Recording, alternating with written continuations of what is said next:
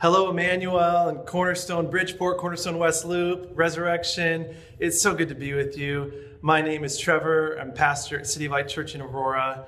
And a warm greeting to you all. It's been such a joy to walk through this Jeremiah series together in a strange season where we're all a little more disconnected than normal. What a gift to be able to connect in this way and journey all together with you. A special good morning to all of our kids who are watching. We love having you as part of our live streams. And kids, I've got a question just for you this morning. Have you ever played the game Pin the Tail on the Donkey? Do you know the game I'm talking about? You've got a target on the wall, and then you've got something in your hand that you need to stick to the center of the target. But you have to do it with your eyes closed. And you have to try to find and make sure you get it right in the right spot without peeking. And sometimes, to make it really difficult, you get spun around like this so that you don't know where you're going. And then you try to find the right spot and you realize you're not even anywhere close. Have you ever played that game? If you have, then send a little post onto the Facebook wall. Let us know. We'd love to see who's played Pin the Tail on a Donkey. I kind of feel like this year, 2020, is playing that game with us. Like that, we've been blindfolded and spun around, and we're trying to find our way in the midst of so much disequilibrium, so much disorientation. And when you're feeling disoriented, we all look for different guides.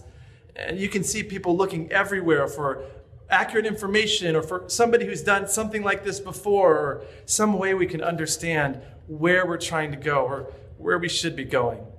One example, many of us with children have been trying to figure out, what are we going to do for our kids' school this year? What are the options even going to be? And then which one is best? And what if they change after a few months? And we're asking every single person we can think of, what are you doing? What are you doing? What are you doing with your kids? Even people without kids. You know, the Amazon Prime driver comes up. What are you doing with your kids?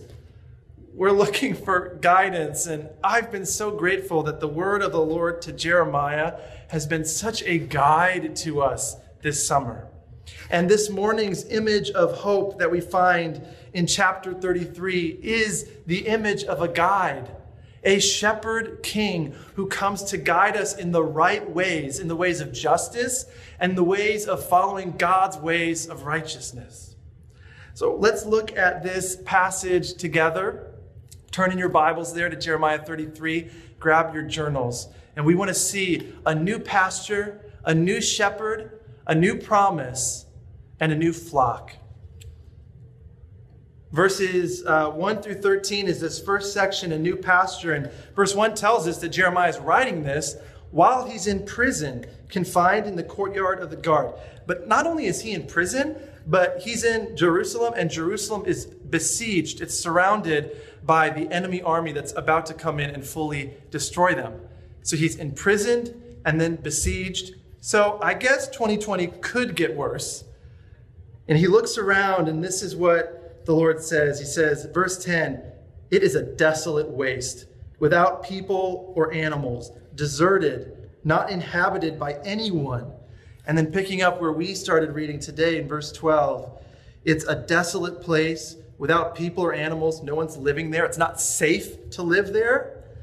In all the towns, the promise comes. In all the towns, there will again be pastures for shepherds to rest their flocks. And then in verse 13, in the towns of Judah, flocks will again pass under the hand of the one who counts them, says the Lord. This is a pretty bold declaration for a guy who's imprisoned and besieged. But it's the job of a shepherd to find places that aren't desolate, that can be inhabitable. He's there to keep safe from the enemy. He's there to provide and to protect. And the promise of God is that in this place that is a wasteland, where there is no provision, where there is no protection, there will come a shepherd who will provide and protect. There will be a new pasture in the wasteland. It reminds me of week 2 when we talked about the tree that even though they're in the desert, bears fruit. Even though you're in the ruins of a city, there's pasture. There's a new pasture with a new shepherd. A couple years ago, my wife, Bonnie, and I, we bought a house here in Aurora by God's grace, and it's 109 years old. And so because it's so old and historic, the city gave us some money to fix the exterior. It had some rotten parts. It hadn't been painted in about 40 years or so, we think. And so we started that project, but we were looking at the front porch, which we love, but the floor of the front porch, the paint was really terrible. It made it a little bit hard to be out there, and there were all these cracks and gouges, and it just been painted over decade after decade for 100 years with another layer, never fixing the problems, just painting them over them.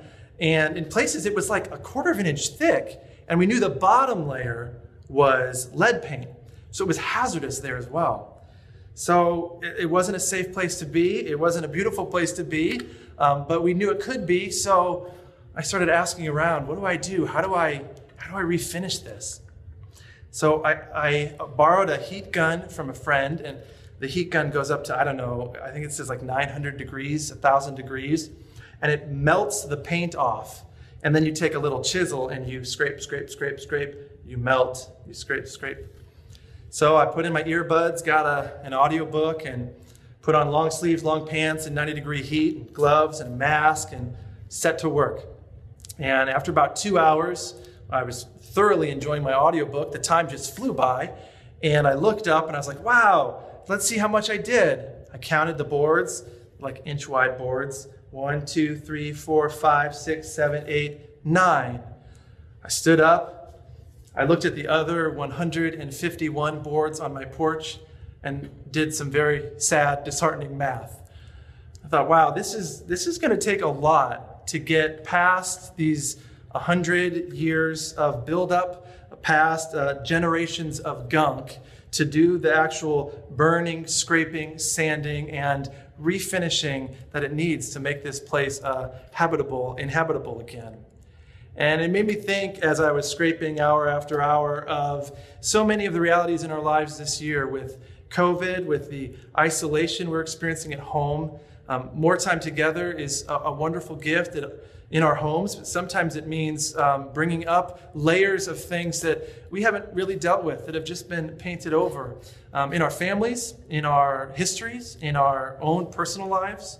We've seen that in our communities, where issues of racial injustice and oppression and things that we've just kind of painted over, but we've never gotten to the bottom of, they're coming forward, and the promise of God into all of these situations that appear desolate, that appear like wastelands, that are just a pile of layers of ruin, is that there can be a pasture again.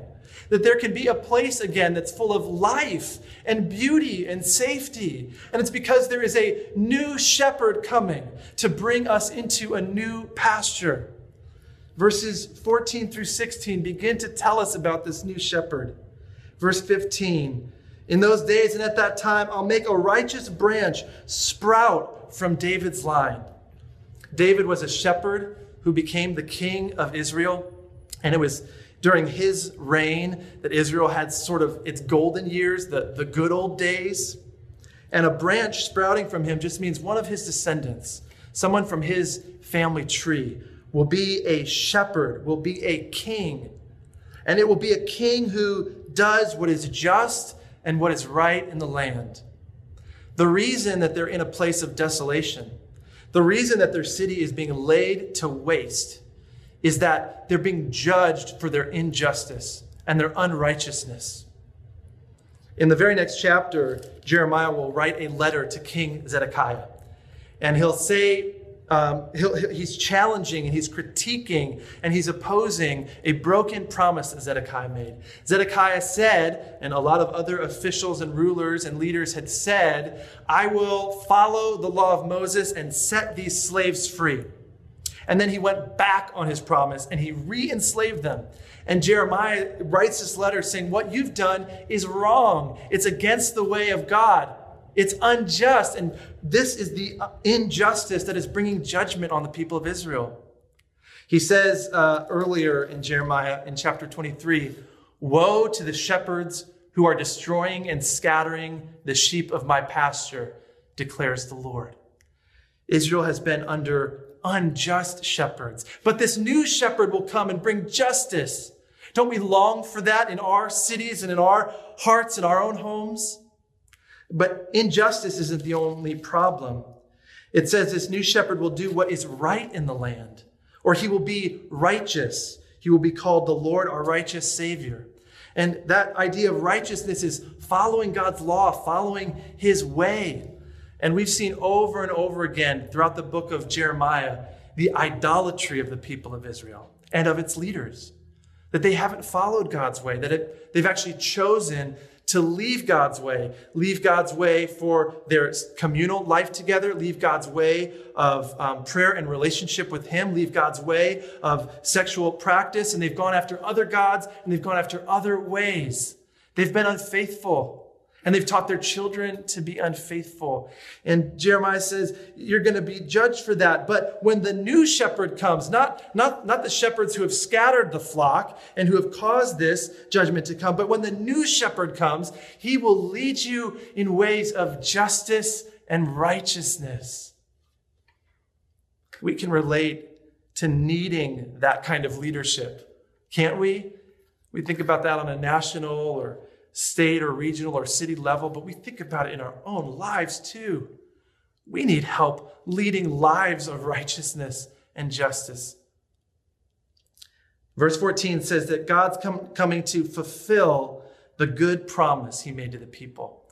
That word promise is often translated as covenant in the Old Testament. It will be later on in verses 20 and following. And we don't use the word covenant very often anymore, but a good way to think of it is like a marriage covenant, because a marriage covenant is both a legal, binding, public reality and also an intimate, personal relationship. God had made a covenant with his people. He said, you'll be my people and I will be your God. Those were his covenant vows that he made and that Israel made back to him. But just like King Zedekiah's broken promise to free the slaves, Israel has broken her promise to God. She has been an unfaithful spouse. She has not lived with justice toward the widow, the orphan, the poor, the refugee, the oppressed.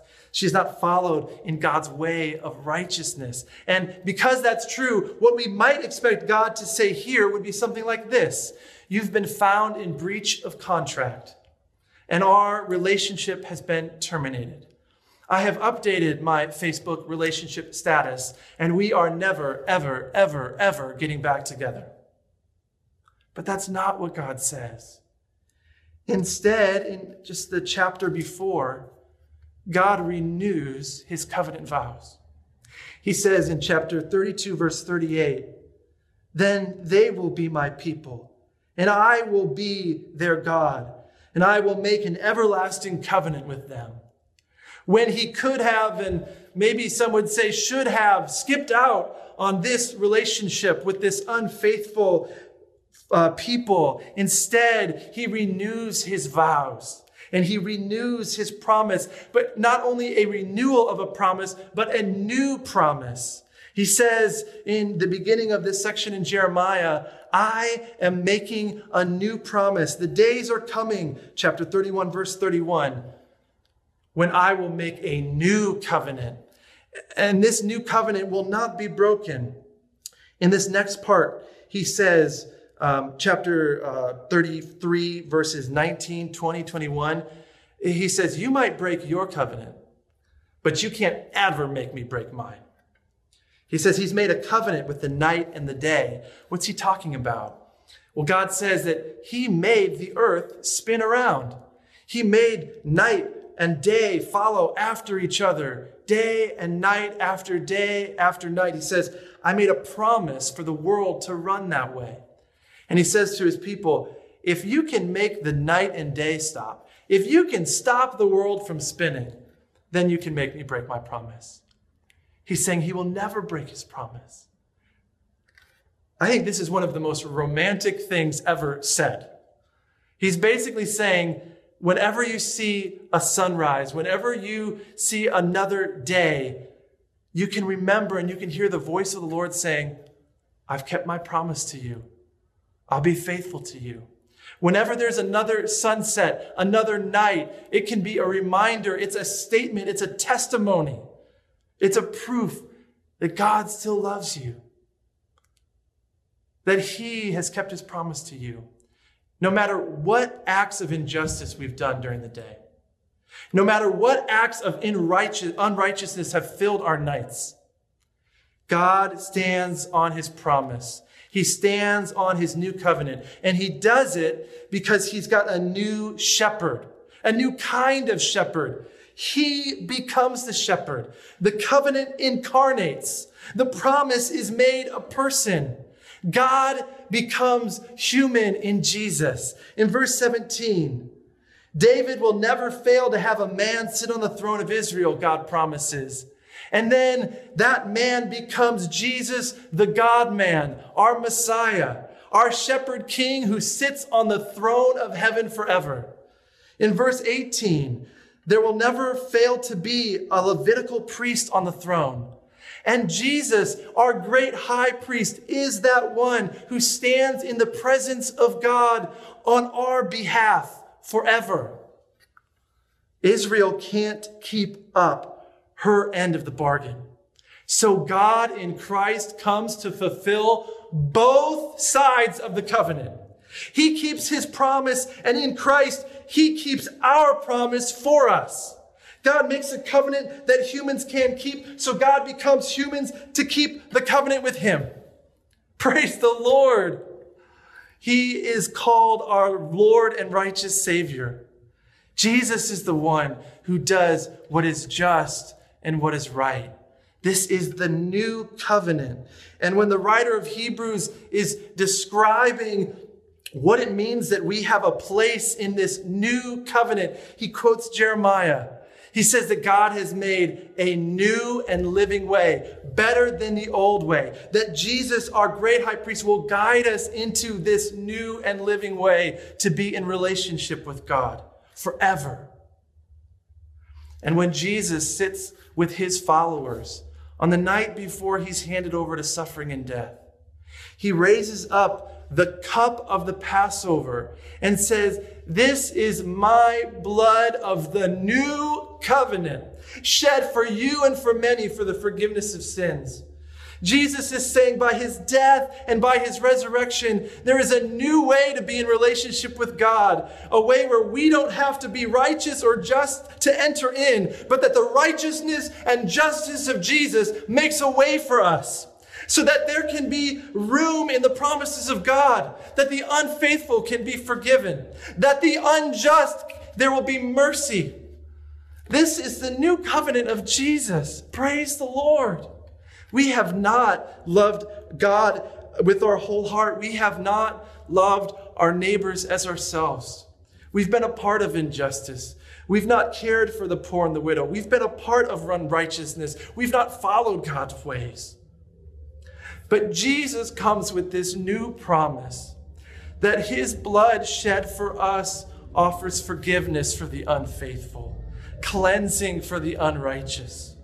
That every single promise breaker could be loved and known by the promise maker and the promise keeper.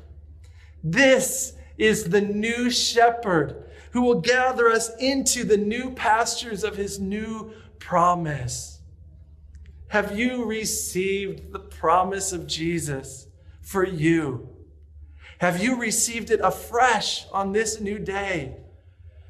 You can be a part of the flock of Jesus the shepherd. Verse 13 says that in the towns of the hill country, of the western foothills and of the Negev, in the territory of Benjamin, in the villages around Jerusalem, in the towns of Judah, basically everywhere you can think of will have a new flock, a new pasture. They'll be all over the countryside. And flocks will again pass under the hand of the one who counts them. Each sheep, as it comes into the fold and into the pasture, the shepherd puts the hand on the head, blessing and naming and knowing and counting. Oh, how good it feels to be counted. How good it is to be known, to know that you have a place and a part and that you matter when you realize you are numbered among the flock. Be counted as part of the new flock of the new shepherd. In this new flock, the new shepherd counts, but he also multiplies. Verse 22, I will make the descendants of David. That phrase, I will make, is often translated, I will multiply. The shepherd counts, but the shepherd also multiplies. And this is a repetition of the promise God made to Abraham, that his descendants would be more numerous than the stars in the heavens or the sand on the seashore, that they would be a blessing to all the nations. And the promise here is that the flocks of Jesus would be multiplied over every tribe and tongue and nation, that they would be numberless.